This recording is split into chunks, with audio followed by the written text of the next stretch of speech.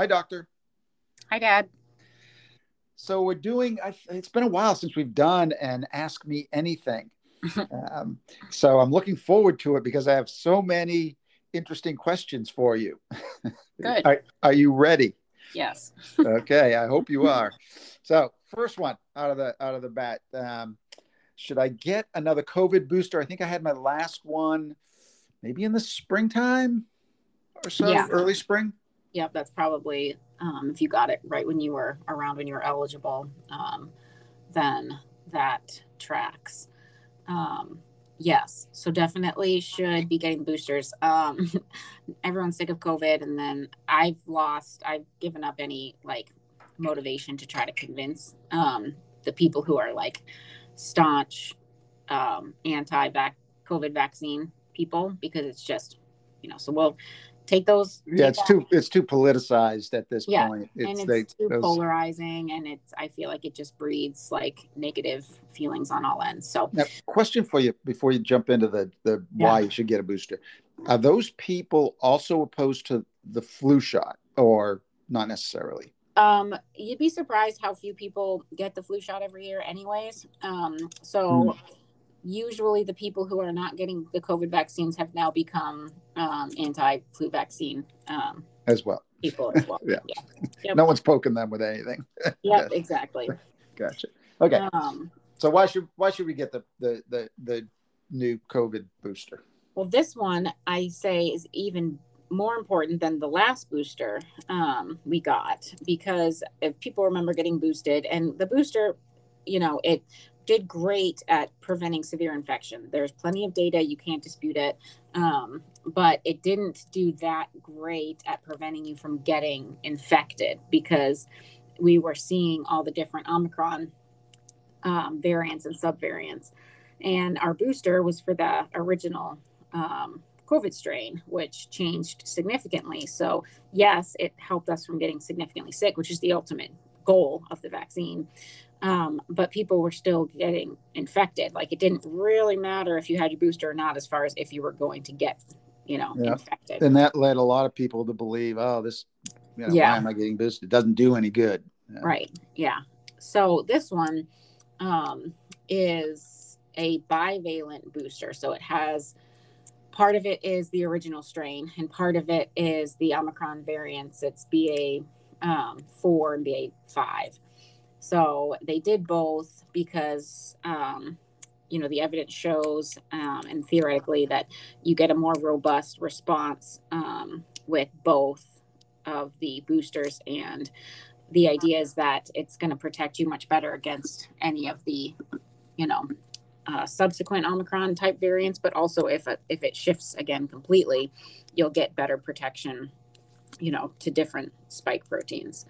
So they call it bivalent because there's the two different types of strains, Mm-hmm. and Mm-hmm.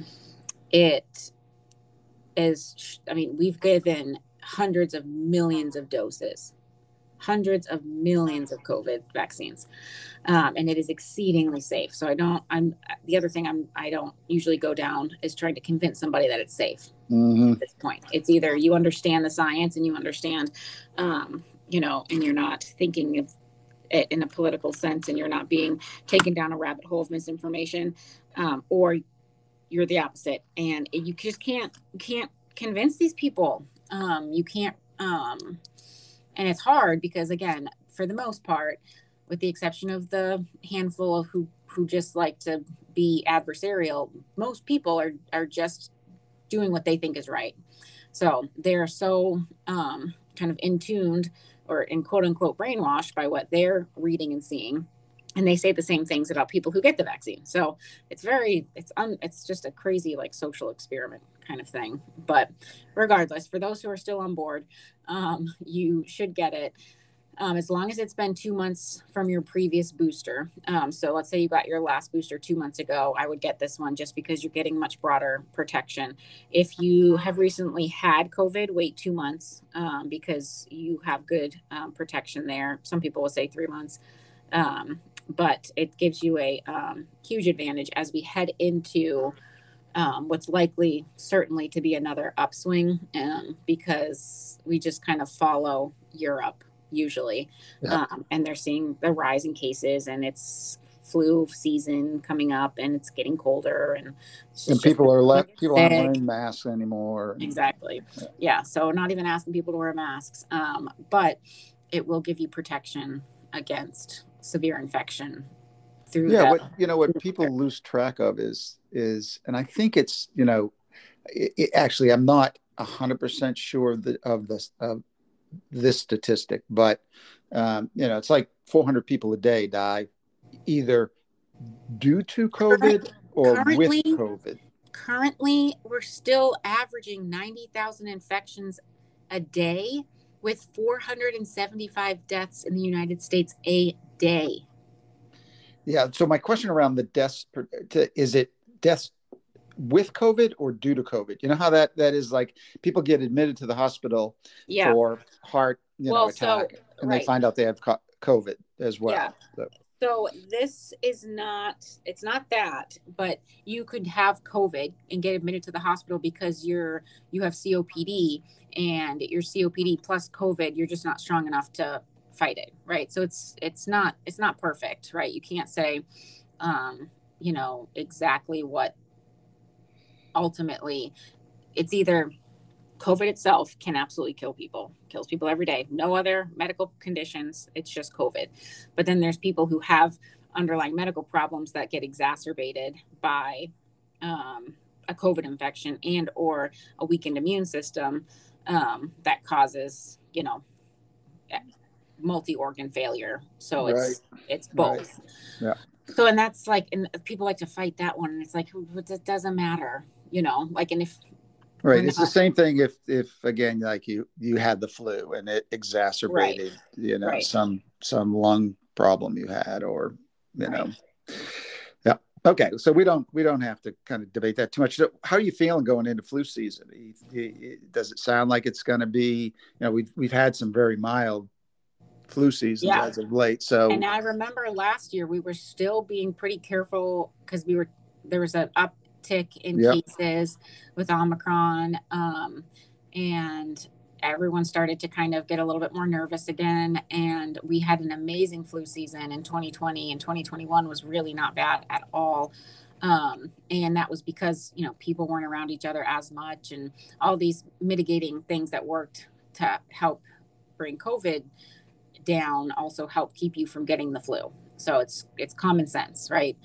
And I mean, I remember Sophia's daycare class the kids were wearing masks once they got into the winter time because they had a couple COVID cases. So then the kids were wearing masks, but I don't foresee that happening ever again. Right. So that's going to probably go back to a regular kind of flu season, or worse, and worse because usually most of us are exposed to influenza, and it kind of boosts our immune system against influenza as we see it each year. But if you haven't seen it as much, then your body's that much less prepared, to go after it. And then there's the influenza. I mean, just the way that it works hits the old and the young, very classically. Again, plenty of otherwise completely healthy middle-aged young adults, whatever, do die of influenza every year, but it's quite rare. But it happens because of that over robust immune response. Same thing that can happen with COVID. But with influenza, it's the very young and the very old. Whereas with COVID, the very young, we've not really been super concerned about. But the influenza is always scary for the little ones. And we've got the 1-year-olds, 2-year-olds, and 3-year-olds who've never really seen any flu. Yeah. Yep. So good point. Yep. There's a big concern there. And then there's the concern of the coexisting viruses, as we see that Europe's is increasing. And if we've got COVID uptick and influenza, because we usually look for trends with the part of the world that's in flu season when we're in the summertime. I gotcha. Yeah. So the Southern Hemisphere, let's say, Yeah.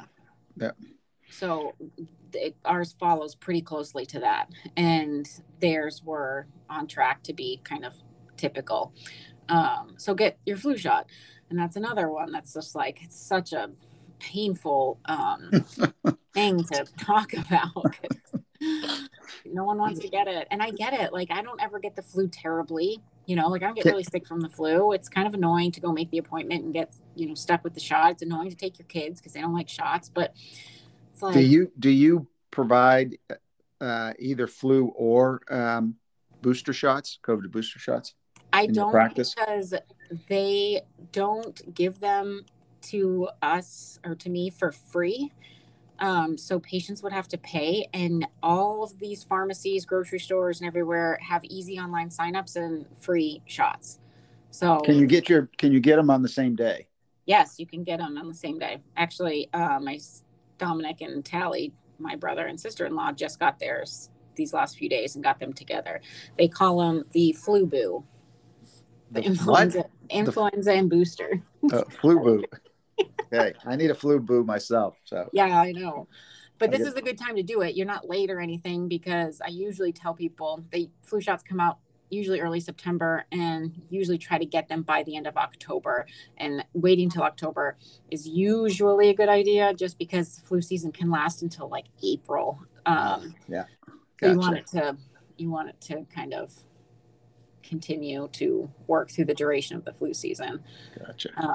But yeah, I'm expecting a lot more, of that typical influenza. I mean, I remember a couple bad flu season years, and it's so interesting because I remember years, even pre-pandemic, pre-COVID, there would be just rough flu seasons. And then the next year or 2 years later, it would be like, oh, everyone's getting the flu, but it's mild, no big deal. And then it's like, oh man, people are getting really sick. Really sick. Yeah. We're due really for one of those. Both influenza and COVID are extremely unpredictable, and you don't know how bad it's going to be till you have it. Yeah. So people like to roll the dice, and they think that they're better off, without being tracked with microchips in their vaccines.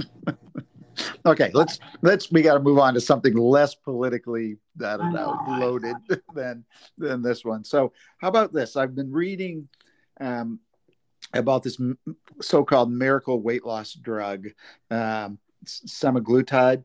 Mm-hmm. And I don't think that's the brand name for it. I don't know what the brand name is, but I think it was approved for type 2 diabetes.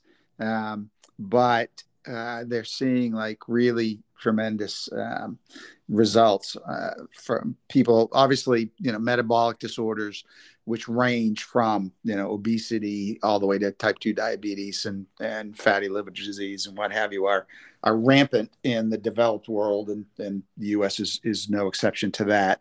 So any sort of, and there've been these weight loss drugs that have kind of come on the market. I mean, I'm old enough to remember fen, and they realized it was that combo was killing people. Right. They took it off the market. So what are your thoughts? Have you prescribed this for weight loss yet?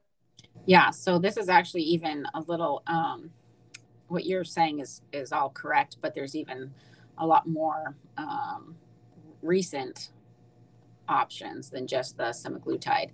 So by and large, the weight loss medications we've had have been dangerous and not very effective. So this is potentially, life-changing and practice-changing stuff.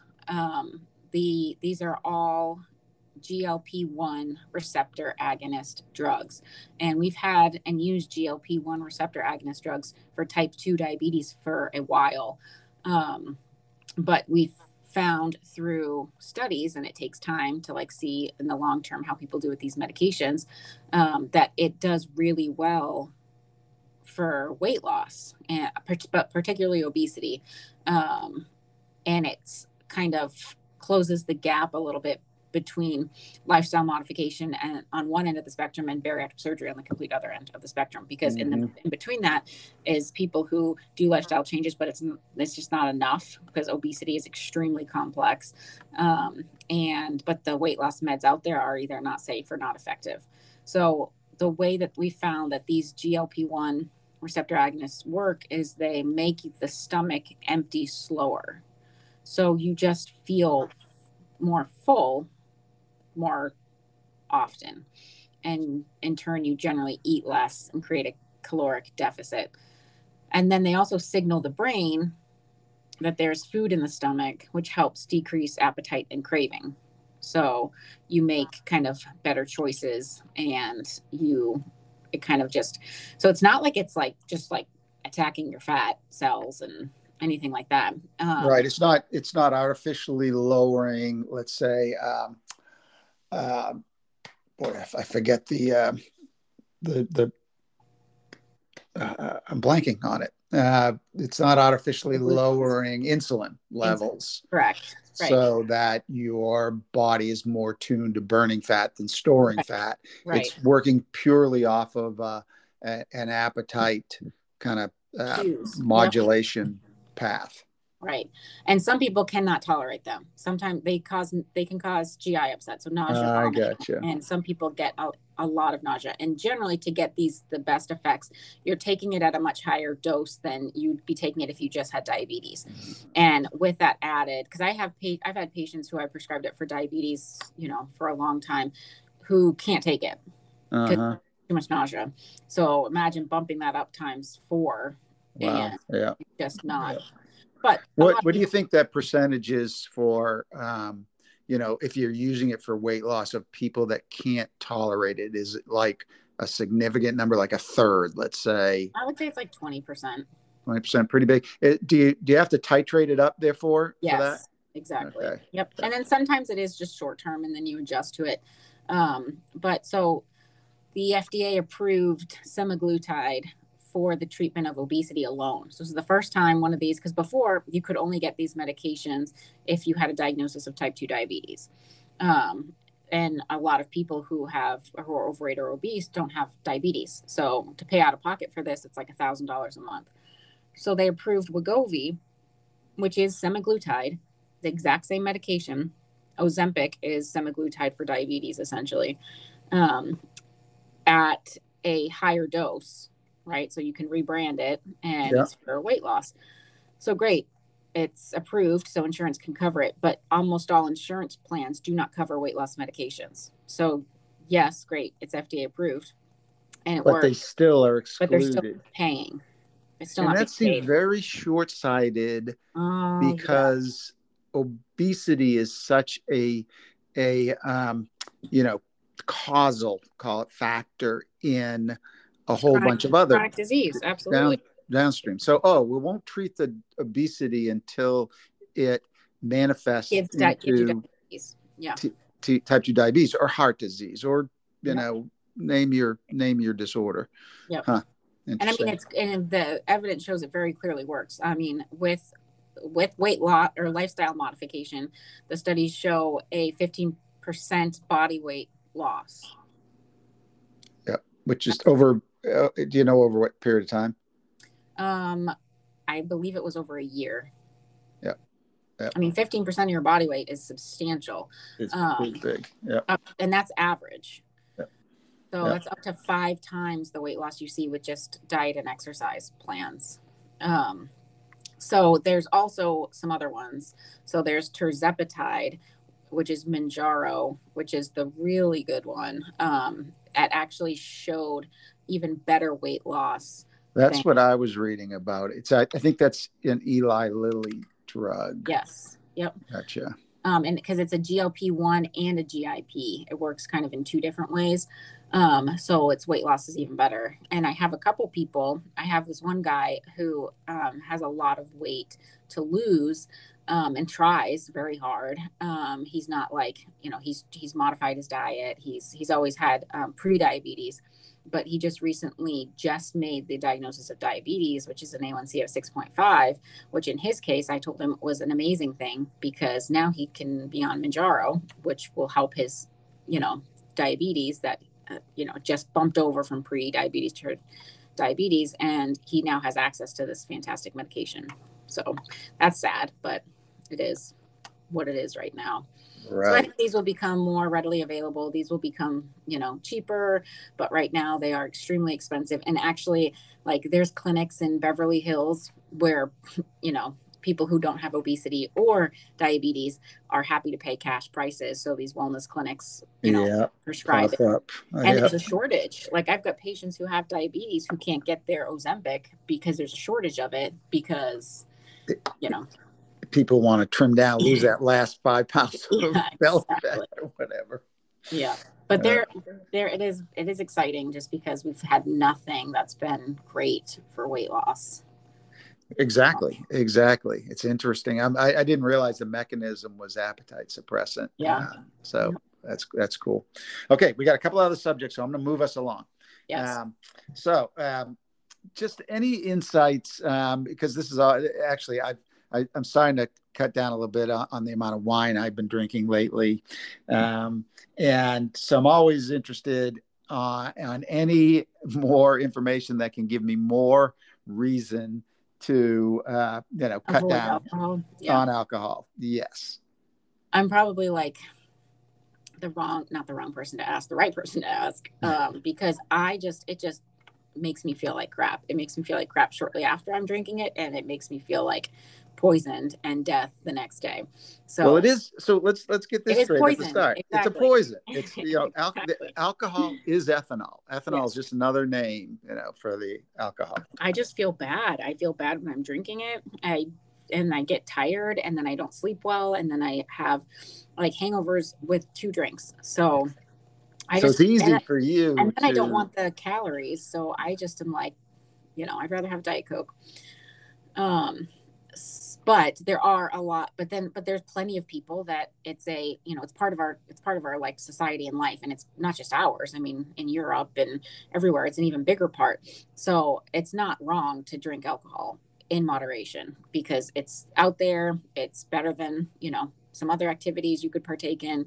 But there's no amount of it that's like good for you. Every amount of it it's a toxin, right? So yeah, and all those studies that were like, oh, red wine's great for you and you got to reduce your risk of heart disease and whatever, have been pretty much debunked. Yeah, right. So when you do it, you have to tell yourself that, like, this is bad. This is not good, but if you can keep it in moderation, then you can mitigate the actual physical effects, let alone the potential addictive effects that can come with it.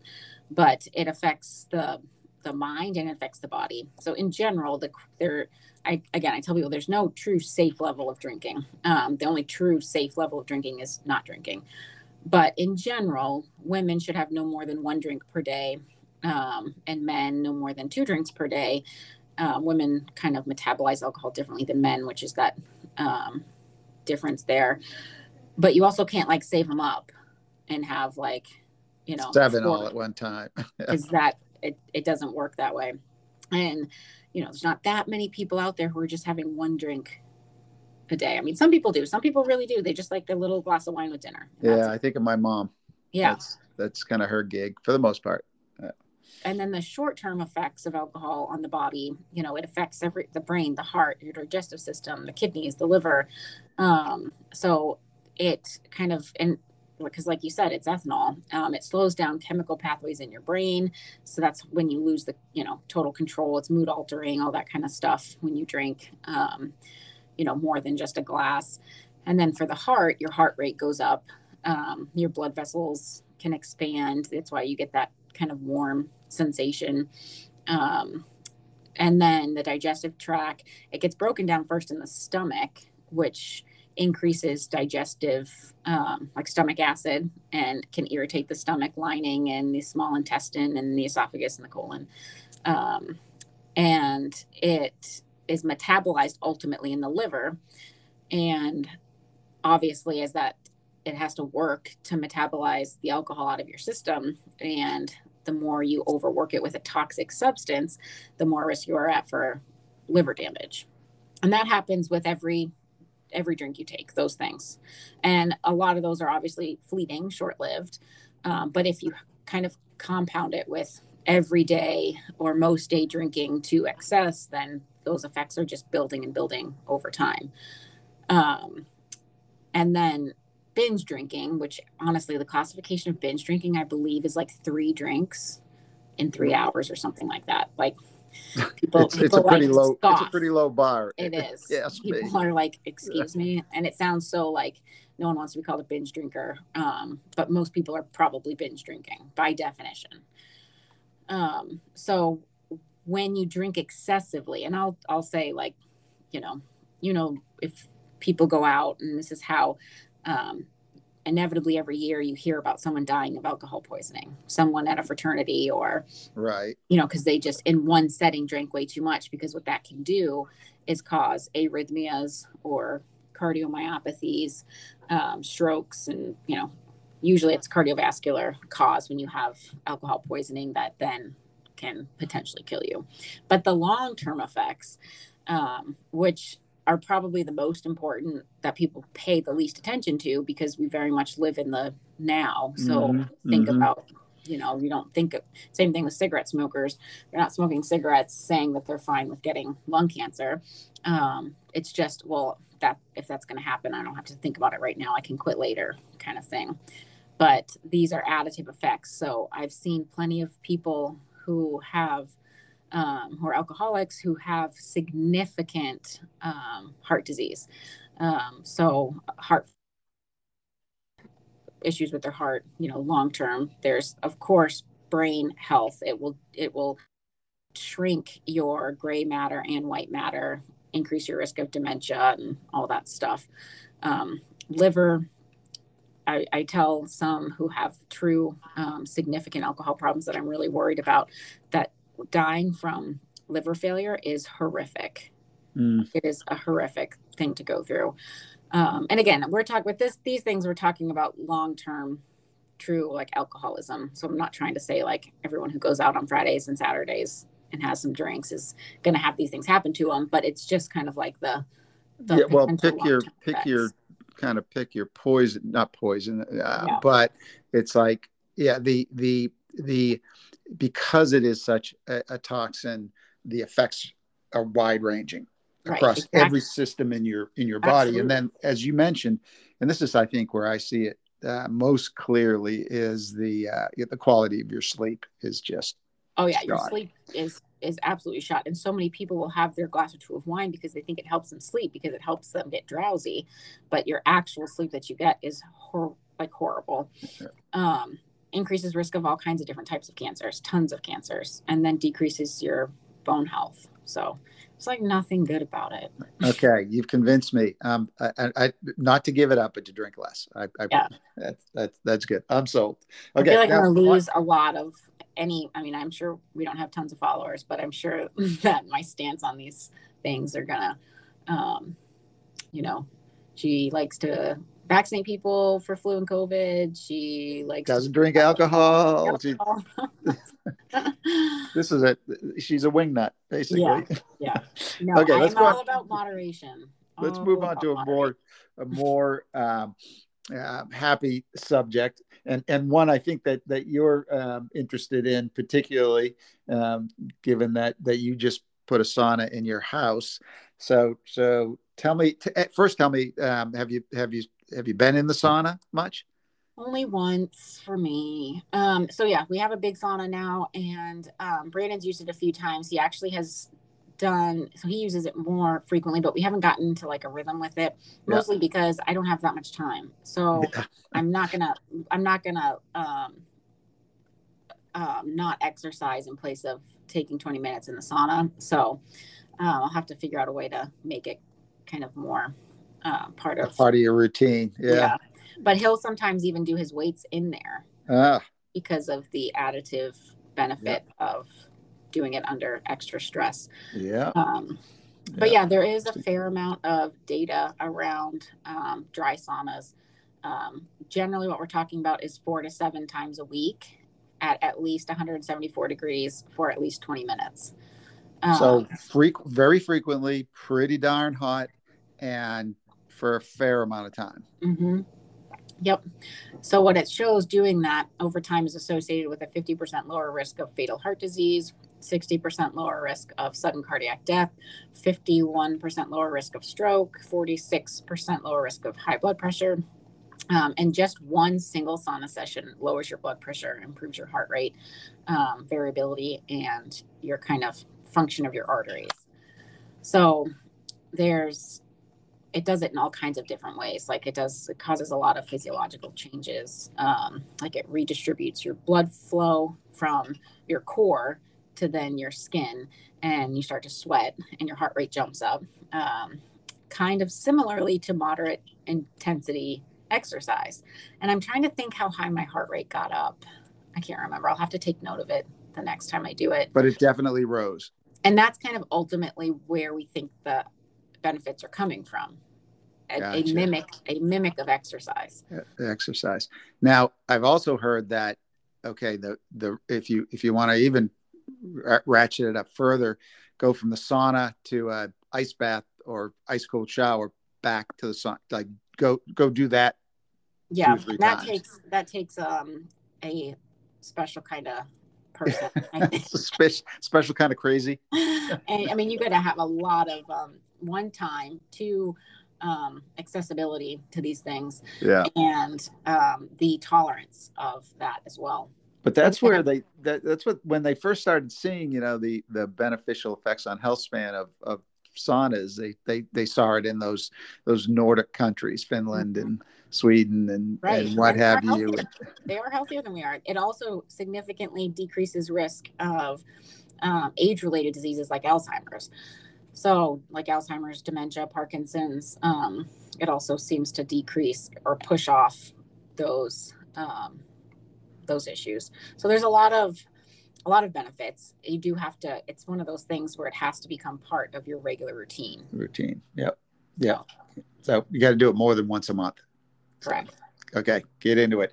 Hey, we have one more subject, but we've gone over. Well, you can just take that one because, I was thinking we can save that for another podcast and do a podcast on that, because I think it's an important subject. Okay. What do you think?